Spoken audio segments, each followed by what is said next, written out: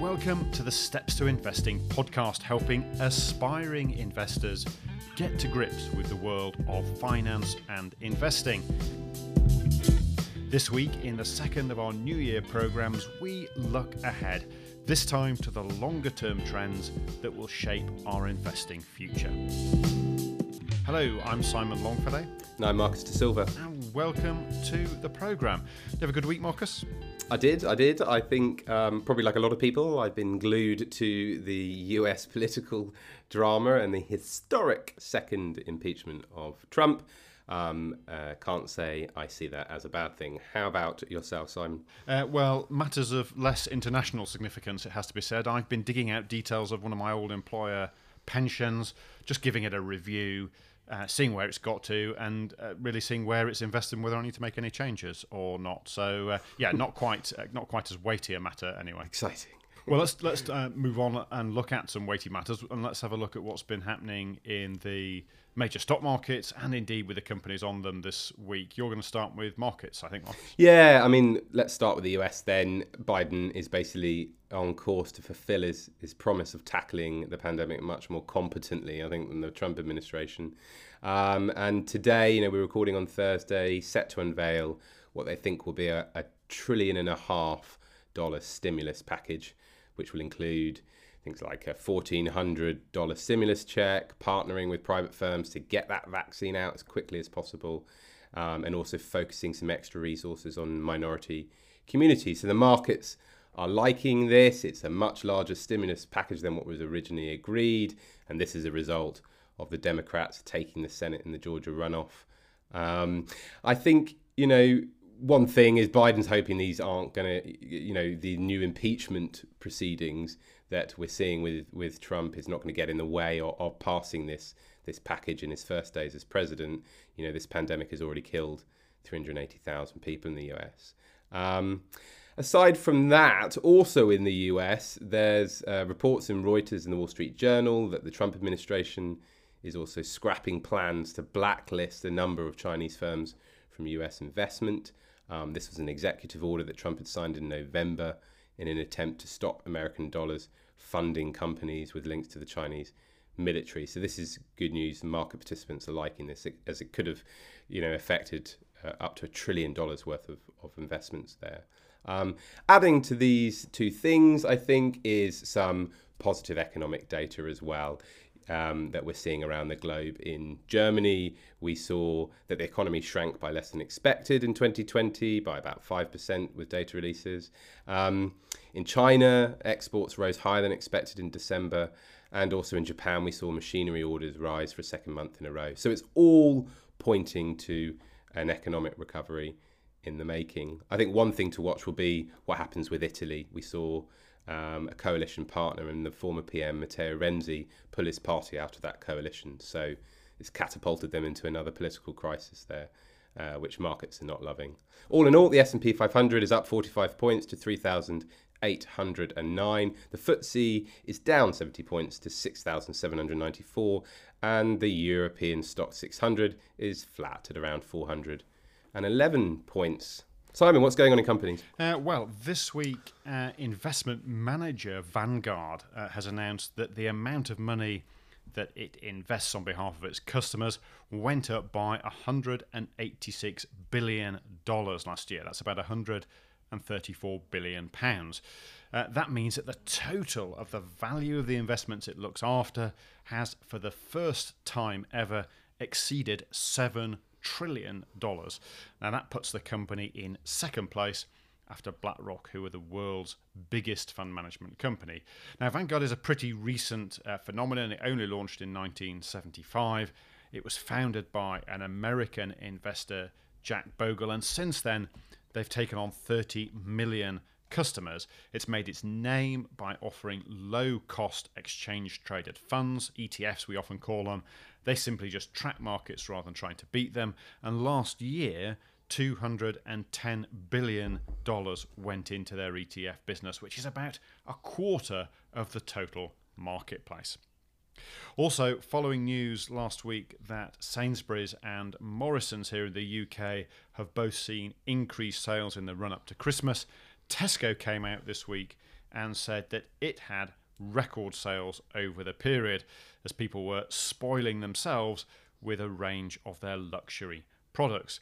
In the UK, like-for-like sales for Tesco were up 8% in the 6 weeks to the 9th of January, and the supermarket saw a 14% jump in demand for its Tesco Finest range, which is their luxury food range. It also said that vegan Christmas alternatives were up, and Ken Murphy, the company's CEO, said they delivered 7 million orders with 400 million individual items in them over the Christmas period. Now, a lot of that was being driven by the internet. Online sales were up 80% in the 19 weeks leading up to the 9th of January, and that's nearly $1 billion in extra sales. Their share price this year is up 10%. Okay, well, that's it for companies and markets. On to the rest of the show. Now, this week, we're going to look into the future again, as we did last week, but take a much longer time horizon and look at what themes, what investment ideas might be useful in the longer term. Marcus, where do we start? Yeah, well, this is it exactly. We're thinking about goals that are a bit further out, things like, maybe for your pension. And I think this is where the juicy returns begin, because it enables you to take much more risk, in the assets that are riskier, like shares or private equity, things like that. But also, as you mentioned, tap into some of the big world-changing innovations that we see around us that can be a source of strong long-term returns in the companies where they're manifested. Now, fund managers will seek out these particular investments as trends, which they call investment themes. A good example is clean energy, investing in renewable sources of fuel. And themes are useful because the fund manager then can identify a set of companies that are all pivoted around this particular theme, this particular innovation. And it's useful to us because as investors, if we like a particular theme, like clean energy, then we can find fund managers who agrees and invest in those themes in their funds. And I think not only are these themes a source of long-term returns, not only do they drive returns over many years, they also have been accelerated. Certain themes have been accelerated by the pandemic. It's actually poured fuel onto these. So I think that it makes it a particularly interesting time to look a decade out and think about some of these themes, some of these long-term drivers of returns. So we're going to do that. We're going to talk about three in particular within company shares. And then I'm going to get Simon to talk through some funds of fund managers who invest in those themes. Yeah, I am poised, ready to do so.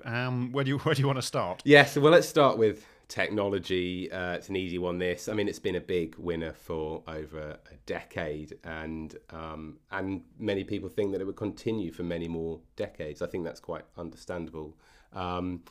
And that's because there are many sub-themes within technology. You're not just talking about technology in general. To give you a bit of a flavour, let's have a look at three of them. The first is the ability of mega tech firms to continue to grow even bigger due to their economies of scale and how deeply entrenched they are in their markets. And actually, there's a good example here in digital advertising. So if you look at digital advertising, let's go back to 2007. According to some data from Capital Group, the two top firms in global digital advertising had 4% of the advertising market. And by 2019, the top two had 37% combined.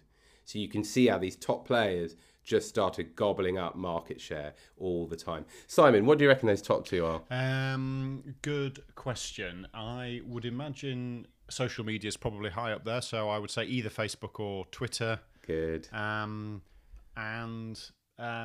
something search related. Yes, Facebook and Alphabet, so Google effectively. Yeah, they're the top two. 37% of the revenues. So they're just taking more and more, and it looks like that's set to continue because the more users you have, the more global you are, more markets, more relevant ads you can supply, you can do it more efficiently, cheaper, campaigns than anyone else could offer. And it's all protected by these big, what they call economic moats, by your massive scale and the fact that you have this very, very powerful network effect. So I don't think that one is going to go away. So there's a good example. Another one is cloud computing. This is $111 billion industry. And quite recently, Satya Nadella, he's the CEO of Microsoft, came out and he said that during the pandemic, they saw 2 years of growth in their cloud services in just 2 months. And it's all about scale. The big three are Microsoft, but also Amazon and Alphabet.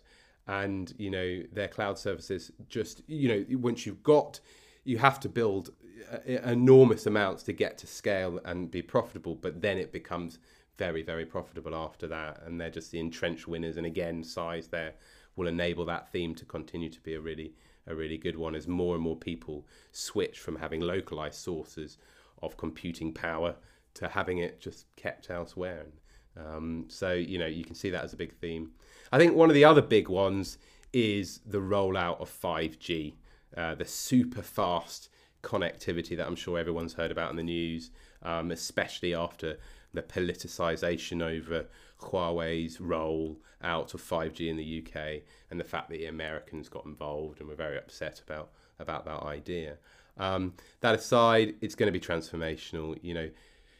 Basically with 4G, a high-def film would have taken about 15 minutes to download. With 5G, it would take 3 minutes.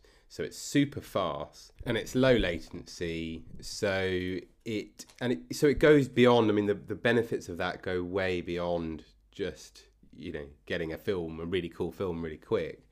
This is about a whole range of businesses that could come off the back of this, from the Internet of Things, from industrial applications. Think of autonomous driving. Tesla's share price is sky high for a reason, because they're looking forward into the future as electric vehicles, as a pure play here. Think of incredibly immersive, augmented and virtual reality. Think about how AI is going to be able to connect to all sorts of things and create highly connected smart cities, for example, that are a lot more efficient. Think about combine harvesters just wandering off on their own and ploughing those fields. It's enormous, the potential. In fact, there was an IHS market study that reckoned that this industry would eventually grow to the tune of $13.2 trillion, which is absolutely enormous in terms of economic value. So its applications are very, very widespread, and you can see how this is one of these themes are going to drive the profits of the businesses that are involved in these innovations for many years to come. Simon, what have you got for us in the whole technology space then? Yeah, indeed. I mean, the question obviously on 5G is when. It seems to have been trailed forever, but it does seem closer to happening than it ever has, I suppose. Well, in terms of stock picks or fund picks, as it were, I've got two actually that are both investment trusts and are both in exactly the space you've been talking about. So the first is Polar Capital Technology Trust.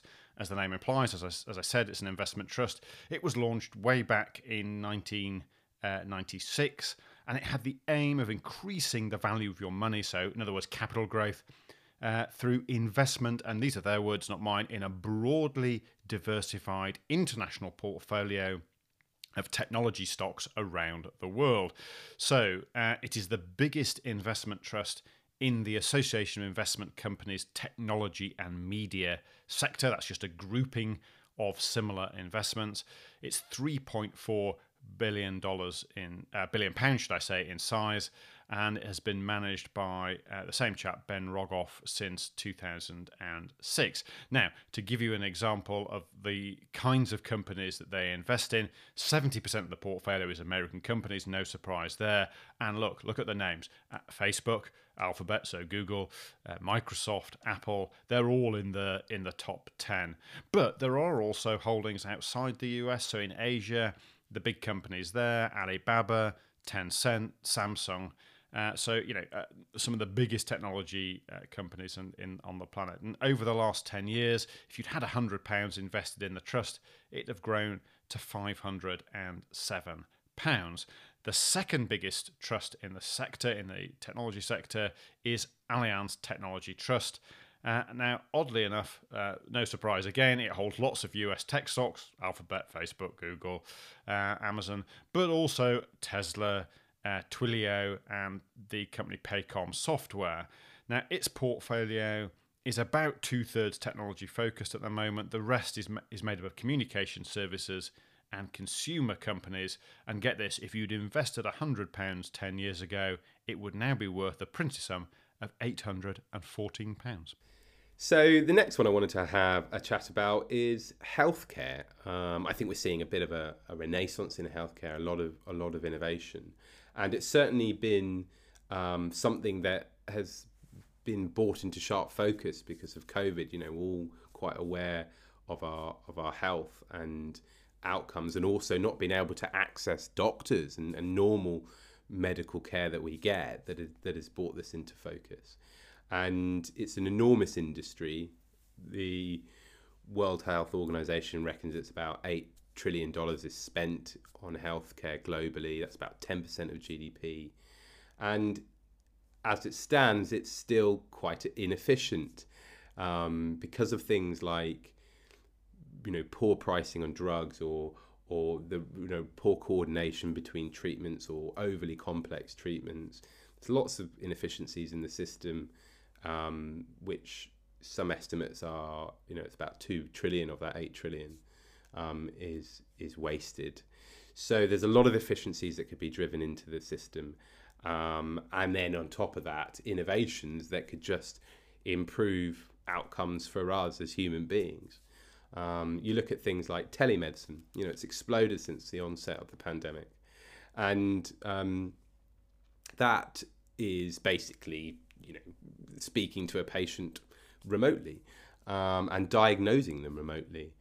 And that could be transformative because suddenly is rather than only going to the doctors when you really, really need to, when you've got symptoms of something, which is often a sign of something that's progressed, is going to be switched towards a much more lifelong monitoring so that anything that surfaces can be nipped in the bud quickly and you can basically be kept an eye on much more effectively. So it's a big area of growth.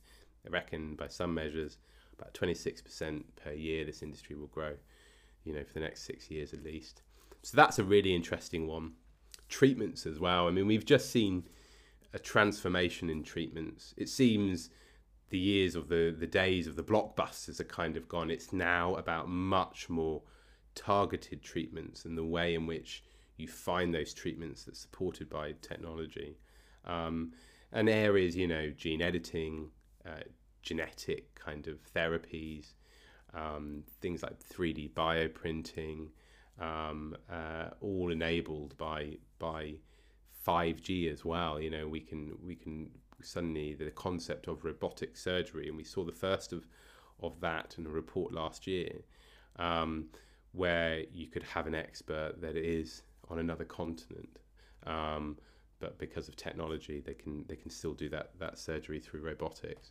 So I think those, that is a really interesting area, and it could be transformative in cancer treatments in particular as well. In China, there's a lot of work being done in cancer treatments.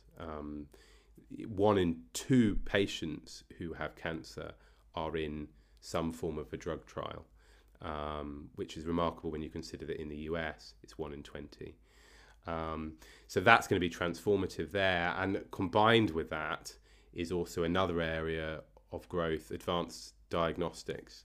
And that can really help in the fight against cancer, early detection.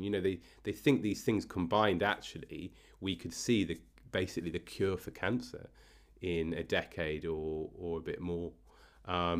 Because early detection is a big part of it. cancer is like, it's like the bull in the china shop. You stop the bull before it gets into the china shop, rather than dealing with the mess afterwards. And if you can find cancer very, very early on, then treatments that can be very, very effective.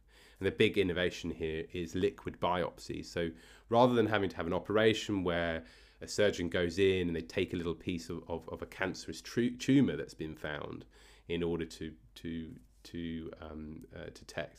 detect it and find cancer in that way, it is through the blood. It's been able to detect these things without invasive surgery. So that's one area. So those things combined, I think what we see is a good case there. Simon, what have you got in the healthcare sector? So I've been looking again at the AIC sector listings. So they do have a sector for health. There's 8 investment trusts in that sector, and I've gone for the biggest in the sector just as an example. That's the Worldwide Healthcare Trust. It's managed by a company called Frostro Capital, 2.4 billion pounds in size, and in its own words, its aim is to achieve a high level of capital growth, so growing the value of your money by investing worldwide in a diversified portfolio of shares in pharmaceutical and biotechnology companies. So what does that mean in practice? Well, a lot of these names, I confess, I hadn't really heard of, but in the top 10, there are Bristol Myers Squibb, Alexion, Merck, and Mirati Therapeutics. Over the last 10 years, again, your mythical £100 invested, that would now be worth £512, although interestingly, the best performing trust in the sector currently is also run by Frostro, and that's the Biotech Growth Trust, and it's doing a similar sort of thing really. There, £100 invested in 2011 would now be worth a healthy £846. So finally then, the last theme, and you touched on this earlier, is clean energy. What does it really mean? Yeah, so clean energy is referring to using more renewable sources of energy rather than the all-polluting fossil fuels, which just kick lots of carbon dioxide into the atmosphere and warm our planet to devastating effects. So by renewable sources, we mean by using things like solar power or tidal power or wind power or rain power or whatever it is. There's plenty of sources out there with loads and loads of energy. I mean, the sun is a never-ending source of it if we just harness it better. So it's about building that infrastructure that enables us to capture that energy and then transport it, store it, and use it. And it's probably one of those themes that was accelerated by 2020 a little bit. I think people feel a little bit more connected to their physical environments than they did before, having been forced to take note of it to the point of boredom, no doubt. And it's created a bit of a watershed moment. I think the EU were already well on their way to pledging for carbon neutrality by 2050, but jumped on board. Japan have jumped on board with that as well. By 2050, they said they'll be carbon neutral, and China as well has said by 2060 they'll be carbon neutral, which is a big pledge from one of the biggest polluters. That's interesting, and I think there are 4 areas that they could focus on that are responsible for quite a lot of carbon dioxide emission, 79% in these 4 areas, and that is general power generation to our homes, industrial applications of power, ones that use gas that could be replaced by renewable, what we use in our cars, so electric vehicles instead of fossil fuel powered ones. And then the 4th area is using digital to make the use of energy just a lot more efficient. And if we really tackle those 4 areas, then that would be 79%. So it would be a good way to tackling the crisis. Simon, what have you got in this area? Well, for that's hard to say, clean green energy, the AIC, again, has just the ticket. It has a sector called the Renewable Energy Infrastructure sector. There are 16, actually, investment trusts in that sector. But because it's all kind of relatively new, none of those investment trusts are over 10 years old. And in fact, only 6 of the 16 have been around for more than 5 years. Now, of those 6, the best performing has been the Bluefield Solar Income Fund. So it's aiming to provide its shareholders with an attractive return, it says, principally in the form of quarterly income, so quarterly dividends, and that's by being invested primarily in solar energy assets in the UK. Now, it launched back in 2013. It's 457 million pounds in size, and that's spread across 105 solar photovoltaic projects. That's also hard to say, but I got it right. Now, those projects are 64 large-scale sites, 39 micro sites, and they also have 2 rooftop sites. They're all in the UK, so England, Wales and Scotland. Now, this is different from the other investments we talked about already today, because its aim is not to grow the value of your money per se, but to pay out an income. And of course, you could use that income to pay your expenses, or you could use it to reinvest it and buy more shares in the investment. It has a target income yield of 8%. In other words, if you had £100 invested, you'd receive £8 a year in income. It's currently a little bit behind target, though, at 5.82%.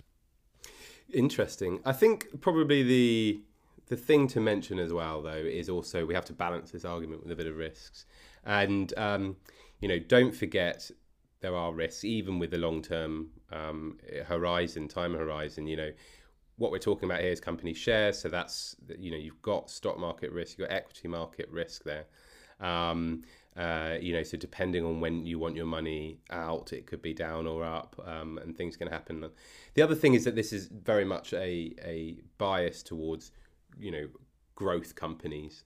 And we have discussed that in the more near term, what we're seeing is there's probably quite a lot of opportunity in more value type companies.